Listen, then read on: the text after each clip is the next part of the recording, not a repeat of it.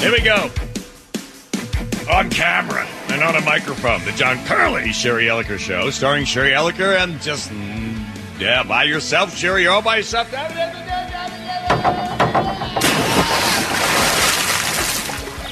All right. Okay. TikTok.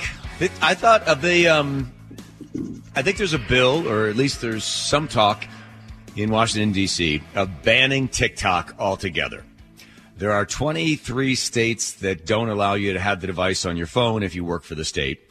Federal government won't allow you to have it on your phone because they know it's owned by the Chinese, and they just simply think that might not be the best thing. So there is talk that they would ban it altogether. And I thought the most amazing part of this article, Sherry, was the fact that the average American is spending 56 minutes a day on TikTok. That is really amazing. This bipartisan Senate bill will be introduced, I guess, today, or was introduced, to give the president the authority to respond to threats posed by TikTok and company likes it. And there's another bill that's co-sponsored by a Maine independent senator and a Florida Republican, Marco Rubio, that would ban the app outright. TikTok would be allowed to continue to operate if the company relocated or if it was sold to a friendly nation. Yeah. But otherwise, they want it to go away altogether. I'm amazed at people are okay with the fact that, it's owned by the Chinese. The Chinese government has this. Do you know that if you're 14 years old and you're Chinese and you're living there, and you have TikTok, on your account, they'll show you fun experiments and you could do at home. Not like how to knock yourself out with a kitchen appliance, or how to steal a car, or how to make a milkshake in a toilet, or how to sniff and snort suntan lotion. It's fun stuff like how to become a scientist and, how does inertia work? So the Chinese government is sending their kids stuff to make them smarter, and they send stuff to our kids that we eat up, stuff to make you dumber. It's true. In fact, in this article, they say that 56% of Chinese kids say they want to be an astronaut when they grow up. Yeah. Whereas the overwhelming majority of our kids say they want to be a video blogger or a YouTube superstar. So that's, TikTok is their television, is their radio, is all the things that we grew up with, TikTok has replaced. Yeah, I remember when, I think like 4 or 5 years ago, Tom and I were doing the show, and somebody over in the media, whatever it is, Mike Simeone, I think Mike came over and goes, you guys, TikTok's really important right now, so the station wants you guys to do like some TikTok stuff. Tom and I were, huh? What is it? Huh? Yeah, can you guys just like do a dance? If we played some music, you could do like a TikTok dance. Oh my God. Jacob, if you could ever find that. I remember this. You're not even recognizable as yourselves. They could have had anyone do what you did. You were both wearing some type of masks to obscure your faces. I don't know what it was. And I just remember while we were doing it, and it seemed to last a long time. And then I could tell that the person who was shooting it realized how horrible it was, but he didn't want to cut it off right away and say, okay. So he didn't want to say anything, and I didn't. And there, Tom and I were TikTok dancing. Were you following a regular, were you making up your own dance, or were you following a TikTok trend? I think, no, we were kind of doing, we didn't know about trends back then, so we weren't in on that. We were just dancing to some music that somebody was playing off their phone. God, it was sad. Yeah, I think I found it. I will. I want to see this. No, Sherry, Jacob. I love your dancing. So I really want to see this. I had to dance with Tom, so it was totally different. I wasn't able to free flow as I normally do. Okay. This video has 8 likes. I'll be the 9th. Come on, let me see it. Can you play the music at least so we can hear what the music was? Yeah, let's hear the music. I mean, there's like a narrative to this. I don't know if. No. Put it up, though. Put it up. Okay. Because the other thing is that TikTok has also announced, to make it even worse, they're not going to have a filter now. They've got this filter on your TikTok that you can have on the phone. That's going to allow you to sort of remove any imperfections you may have on your face. And if you're young and cheekbones would be a little higher, this computer filter is able to just accentuate your good stuff, make your eyes a little bigger, a little brighter, maybe a little bluer. It might shorten or thin your nose a little bit, make your lips a little fuller. So it gives you a false image of yourself, but only when you're on TikTok. But when you're off TikTok, you go back to your ugly, sad self. If this doesn't do more critical emotional damage to the young female psyche, as they say it is most damaging to young females, I don't know what will. Yeah, I mean, it really sounds like it's kind of amazing. It leaves a contoured, chiseled visage with more proportionate features, plumping the lips, shrinking the nose, eliminating blemishes, evening the skin tone, and adding eyeshadow, blush, and other touch-ups. Can I do this every day? I mean, but they're saying that, when girls do this, and then they see the reality of what they look like and what other people look like, or especially what they look like, it's devastating to them because they realize how maybe perfect they aren't. But it's a complete lie. It's fake. I'd like to amend my last comment. I think the other thing that would do terrific damage to the female psyche would be watching Tom and I on that TikTok video. Dancing. I'd like to add that.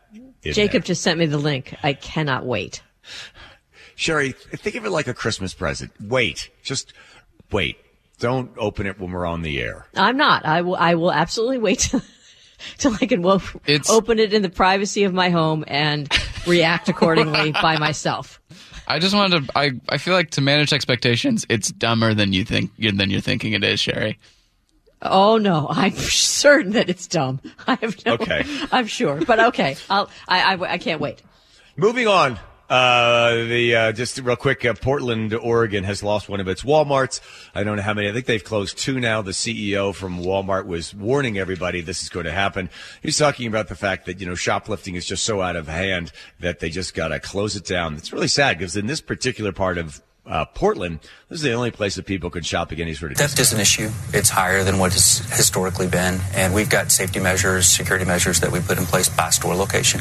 I think local law enforcement being staffed and being a good partner is part of that equation, and that's normally how we approach it. But there have been rules that have been changed that make it not something that the police are going to prosecute, or that the criminals won't be prosecuted below certain levels. Does that matter? If that's not corrected over time, prices will be higher. Right. And or stores will close. It's just policy consistency and clarity, so that we can make capital investments with some vision. Good luck. That would be nice. I think the mayor of Portland was asked, can we have some of your off-duty cops? We'll pay them to protect our stores. And the mayor said, nah, we're kind of running short on cops. So, we get your own security guards, but you're not allowed to use our own cops. Portland loses, I think, 1 or 2 Walmarts. Others leave as well. And when they go, nothing else is in there. So you have people traveling a greater distance and, paying a higher price. They were paying a price for a long time. They're raising the price because people go in there and steal all the time. And now they just simply say, that's it. We're out of business. Yeah. The store theft across the country with all Walmarts is the highest in 61 years. And this is what the CEO said. He said the decision to close these stores was made after a careful review of their overall performance. We consider many factors, pointing to current and projected financial performance, location, population, customer needs, and the proximity of other nearby stores when making the difficult decision. But yes, it was a historic rise in thefts, and they just said it's just not worth it. And 600 people are going to lose their jobs. You know what's amazing? It's like if you were to go back, say, 5 years ago, 10 years ago, why weren't people going in to steal out of Walmart and Walgreens? Why weren't they? Well, I think that there was some actual fear of getting caught and being arrested. Right. Yeah, right. So there's no law now as far as the person going there and stealing. Just walk in. We've all seen the videos. Guy goes in with a bicycle, fills up a bunch of stuff into a bag, and then throws the bag over his shoulder and then rides his bike out of the store. It's free. You're going in there, you're just taking the stuff, converting it into cash, doing whatever you want with it, but you're just stealing it. Because San Francisco was the first group that started this. So there was a thing called, 3 strikes you're out. And they found out that some people, the third strike was something small. So then they said, well, that's not fair. So let's adjust that. So they said to the people, would you be okay? They put it before the folks of San Francisco. What we're thinking of doing is, I think it was Bill 223 or whatever it was, that if it's under $900, if you're stealing under $900, we won't do anything. So then people said, okay, well, steal up to $900. So they were stealing, and that's how it kept going. And then you lose the police, and then people keep stealing. So these stores just simply can't make it on their own. But the reason they steal is because there's no repercussions. There are no laws. And when there are no laws, it'll just keep going. No one's going to stop you. Before, you didn't want to go in and steal something because they would catch you, hold you, the police would catch you, and you lose your job or you lose whatever else, and you're in jail, and it's just a miserable sort of experience for a while. But here, who cares? They'll let them go. Steal whatever you want. Right. And if they don't have security, then you think a store employee is going to risk their life? Somebody could have a gun. They're not going to go out there and chase after somebody because they know that person could be dangerous and hurt them. So they're not going to stick their neck out for $16 an hour or whatever it is. I don't blame them. I really don't. No.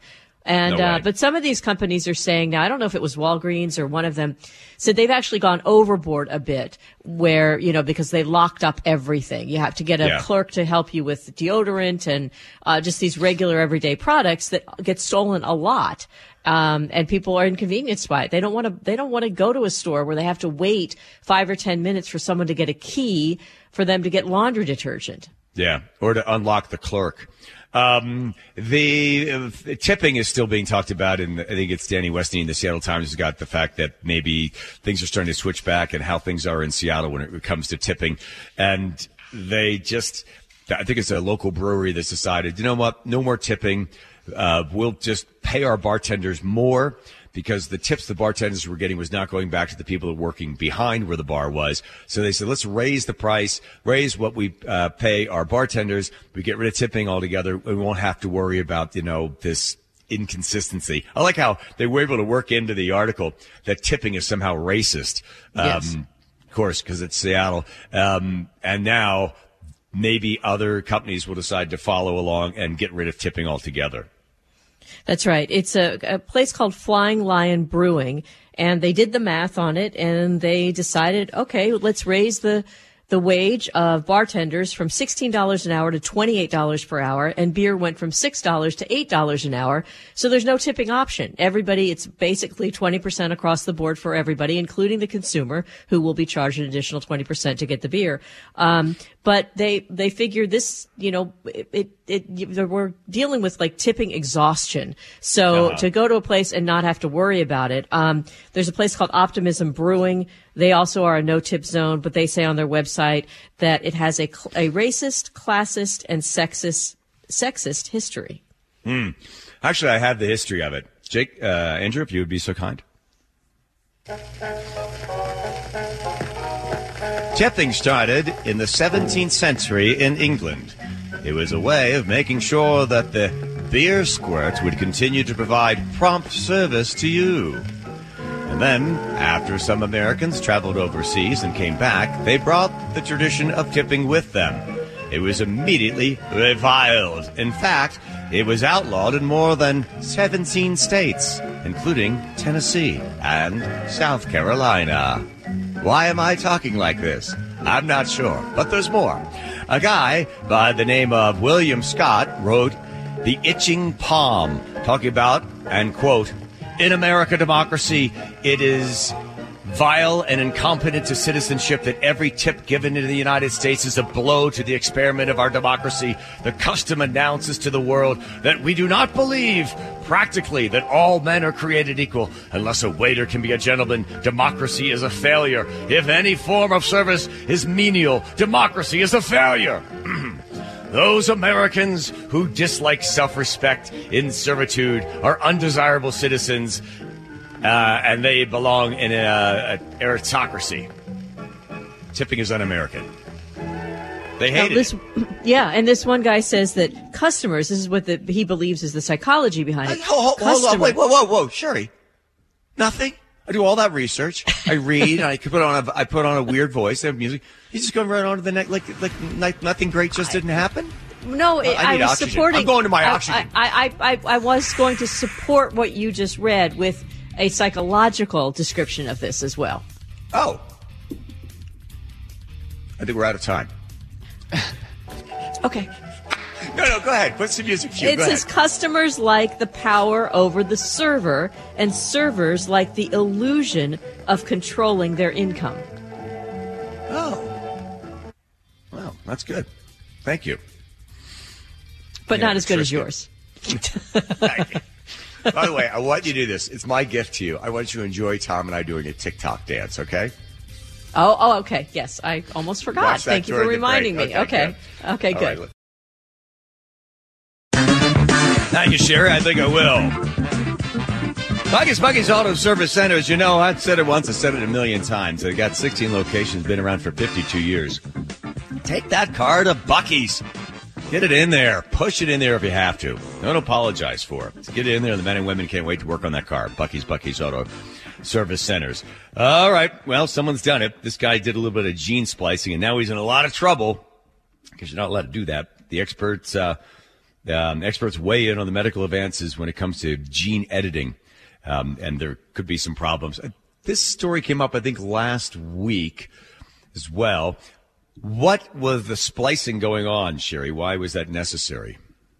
Well, I think we actually have some audio on that. I know. I just was stalling. I thought I'd throw it to you and you would cover okay, for me. Well, thanks a lot for outing me. No, hang on. The pros and cons of gene editing came up for formal debate. A Chinese scientist named He Jiankui dropped a bombshell. He had created the world's first genetically modified humans. Two beautiful little Chinese girls named Lulu and Lala came crying into the world as healthy as any other babies a few weeks ago. He Jiankui's actions were condemned as irresponsible and unethical, but in the 5 years since that stunning announcement in Hong Kong, scientists have quietly continued to hone their gene editing skills. A lot has happened over the last 5 years. It's been a busy period. Robin Lovell-Badge from the Francis Crick Institute in London led the committee convening the new summit. The number of clinical trials involving genome editing has gone up enormously in those last 5 years. So we're having a lot more experience of how to do it and how it might work. Various techniques have been developed and improved substantially. So, there's a lot of new stuff. Doctors have made dramatic advances using the gene editing technique He Jiankui used, known as CRISPR, to treat many diseases. Scientists have learned more about the risks of gene editing while also developing more sophisticated techniques that could be safer and more precise. Jennifer Doudna at the University of California, Berkeley, is one of CRISPR's pioneers. We're at an exciting moment for sure with genome editing. At the same time, we certainly have challenges. One big challenge remains whether scientists should ever again try to make gene-edited babies by modifying the DNA in human sperm, eggs, or embryos. That could help families that have been plagued by devastating genetic disorders. This is not going to stop. There are unwritten rules and regulations regarding international study of this, and it's getting ignored. It's not enforced. And I would assume once the Pandora's box is open and people start to do this and you sort of just slowly sort of work your way in, well, we can edit out this, but we won't edit out that. Well, I'd like to edit that out. Okay, get that out of there. You'll start to be able to customize your offspring. I think that's the fear, is that number one. Well, why would that? What's the fear of that, Sherry? Well, the fear, according to experts or bioethicists, is that you will now have people selecting things like eye color, sex, all of those things, and that could then create a specialized sort of human that nobody's going to want what they get. I mean, they're going to want to say, if they have the money, they're going to say, well, I want a blue-eyed, brown-haired baby that's going to be 6 feet tall, or all of those types of things, if they can get this down to a precise science. The other concern is that if they make a mistake and they do something that creates a problem, that could last for generations. It's in somebody's DNA. So there are a lot of problems with this, but there's so much potential with it as well. To get rid of diseases, to be able to have a healthy baby when you might be afraid to because of a genetic predisposition. There is a form of genetic modification that goes on. You ever been to the Hamptons or been to, say, Annisquam or Darien, Connecticut? Have you ever been to one of those super preppy colleges, Sherry? Mm-hmm. Sure. Where no one owns socks and everybody wears Docksiders or used to anyway, and men wear whales on their corduroy pants and bright colored ties and stuff. I'm going back to the 80s stuff. Everybody looked the same, right? Everybody had the blue eyes, jawline. The girls all looked the same. Guys all looked the same. Just basically they had all been genetically modified because the dads were the same and the moms were the same, and they all procreated and had the same kind of babies, and it was always like that was that set. Those were those people, and they all were like, super time. Mary and Stevie are having just the greatest time. We went up to Harvard and just had a fabulous time. We just walked around and looked around. They're super kids, really super duper kids. And they were all exactly the same. You'd see the same type of people. In a way, they had been sort of modified in that they were only sort of socializing with themselves. The idea is to start messing around with the science of the thing. You could take out certain diseases. There wouldn't be anything wrong with that. It'd be really interesting to see who would modify so that the kid, would people begin to say, well, we can find out whether or not your child's going to be gay or straight? Would people say, I'd rather have a straight child than a gay child? Would people start to modify those types of things? And then I guess the worst part of the situation is we end up everyone being exactly the same, or at least, you only have customize a certain number of sort of elements to somebody. Like if you could change one thing, you could change one thing about yourself, gene modify yourself, what would it be? I mean, don't say your hands, that's obvious, but like something else. I'd be taller. Okay, how much taller you want to be? Let's see, I'm 5'2". I'd like to be 5'8". Wow. All right, in order. Whoa. Wow, that's gross. What? What's gross? 5'8" at your same weight? Well, no, I weigh 108 pounds. I think I'd be like weird looking. Proportionally. Yeah, like maybe I'd weigh 115 pounds if I was 5'8". Oh, okay, because I had you stretching, and then I didn't have you gaining weight. I just had you just like elongating. It's like a piece of taffy. No. Taffy, and then all of a sudden you're all like gaunt and everything. Well, speaking of weight, Sherry, what is it? How many years now? If something percentage of Americans will be obese? In 2035, half of the world's population is predicted to be overweight or obese. Right now, 2.6 billion people, or 38% of the global population, are already obese. By 2035, 4 billion, or 51% of adults, will be overweight or obese. Right now, it's 1 in 7 people. By then, it'll be 1 in 4. Right. And we will not live as long, and clothes will be different, and generally life will be short and consist of a lot more sweating. But do you want the government to get involved in this? Do you want the government to start imposing regulations on people so they have to eat a certain way or be required to exercise to get health insurance or all of those things? Do you want that kind of interference? I'd like to get the government out of subsidizing corn syrup. I'd like to get the government out of producing and subsidizing corporations to produce crappy food. I'd like to get the government out of general restrictions when it comes to kids being able to exercise. That kind of stuff. But no, it's parental, and unfortunately, there's nothing to turn it around at this point, other than these drugs that people are taking now. It's doing just people are shedding weight with these new drugs. The problem is, as soon as you get off the drug, boop, right. Suddenly you're like any diet without the 7 inches. By the way, you didn't say anything. Did you watch the TikTok? I did, but it kept cutting off. Like, did you do more than do something right in the window? Because that's as far as it would go. No, that's all. Jacob? Oh, that's it? Oh. Yeah. Wow, that's really disappointing. Oh, I was wanting a full-on dance. I told you. A dance. It was dumber than you were expecting it to be. It was dumb. That's dumb and disappointing. Yeah, was not. All right. No. Well, he's gone, Sherry. King of Sting. Gone. Yeah, he was a real character. Bugs are...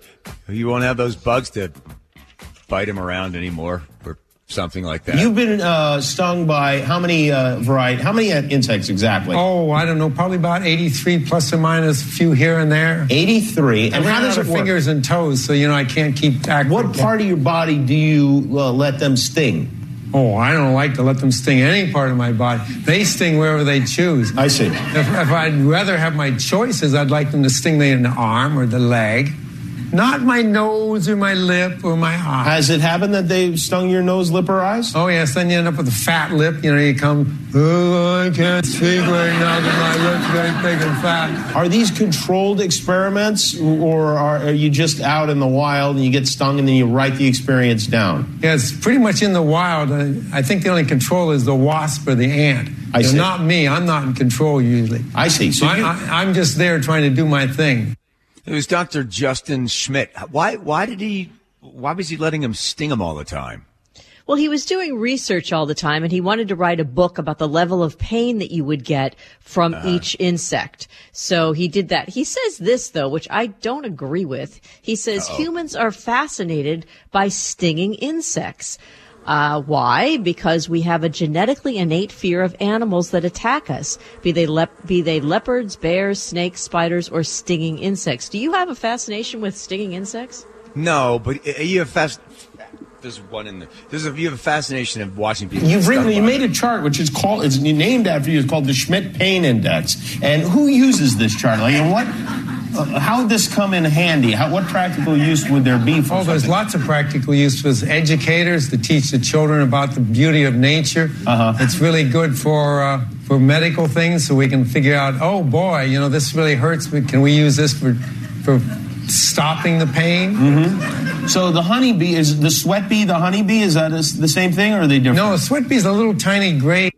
Okay, I thought he was going to get stung. They don't bring him on and sting him anymore. Johnny Carson would have done that.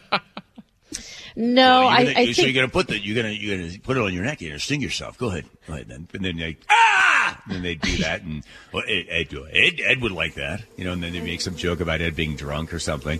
He never got stung. Is there any video of him stinging him or being stung? He like he says, he didn't really do it intentionally, right? It was not something he prepared for. He said he's not a masochist. He says that when it does happen, I usually react as anyone would, cursing more than I should. Yeah. Every year I get stung by a bee, and then it got so bad, I've been stung so many times now that I'm allergic. So now it's a big deal. And I had an EpiPen that I carried around because I thought, I'm going to get epileptic, whatever that shock from the thing. Anaphylactic shock. Yeah, but of course I'm so disorganized. I found it was in my car, and then I lost it, and then you have to keep it refrigerated or heated or whatever. I get stung, and I'm like, oh my God, that's right, I've got that EpiPen. It's like the thing flew in and stung me in the neck. I go into my glove compartment, open it up. There it is. There's a chocolate bar melted all over it. And the thing is 8 years old. I can't even get the cap off. But you were okay. How did you survive? Yeah. Because I could feel myself getting all tingly and that really weird, my mouth got all dry and my tongue was getting big, and I went into it was over on Aurora Avenue, so I just went into a pharmacy and told the guy, I said, I got stung by a bee. I got getting sort of, I got, well, you need an EpiPen. I got EpiPen, so the carpet's covered in chocolate. You don't need chocolate. You need an. I don't. EpiPen's gone. I'm very disorganized. Well, too bad you didn't have your oxygen in a can, and you would have helped. There we go. Also, I don't know what this is doing to me, but I love it. I love it. That you're not sure if the EpiPen needs to be kept cool or warm. Yeah, you might. Do you have it now? I mean, what are you doing here? This is not good. We're not in bee season right now, Sherry. I'll have one. What medicine needs to be kept too warm? You gotta keep it in a sauna. What does that mean? You put it under the cushion so you keep it warm? You just strap it to your leg. Yeah. Put it under your arm? I'm not organized with this sort of stuff. Those EpiPens are for organized people. That's true. What about the rest of us? You're disorganized. You're not organized enough to save your life. So, okay. I'm now taking oxygen directly into my eye. Are you happy now? Stop that.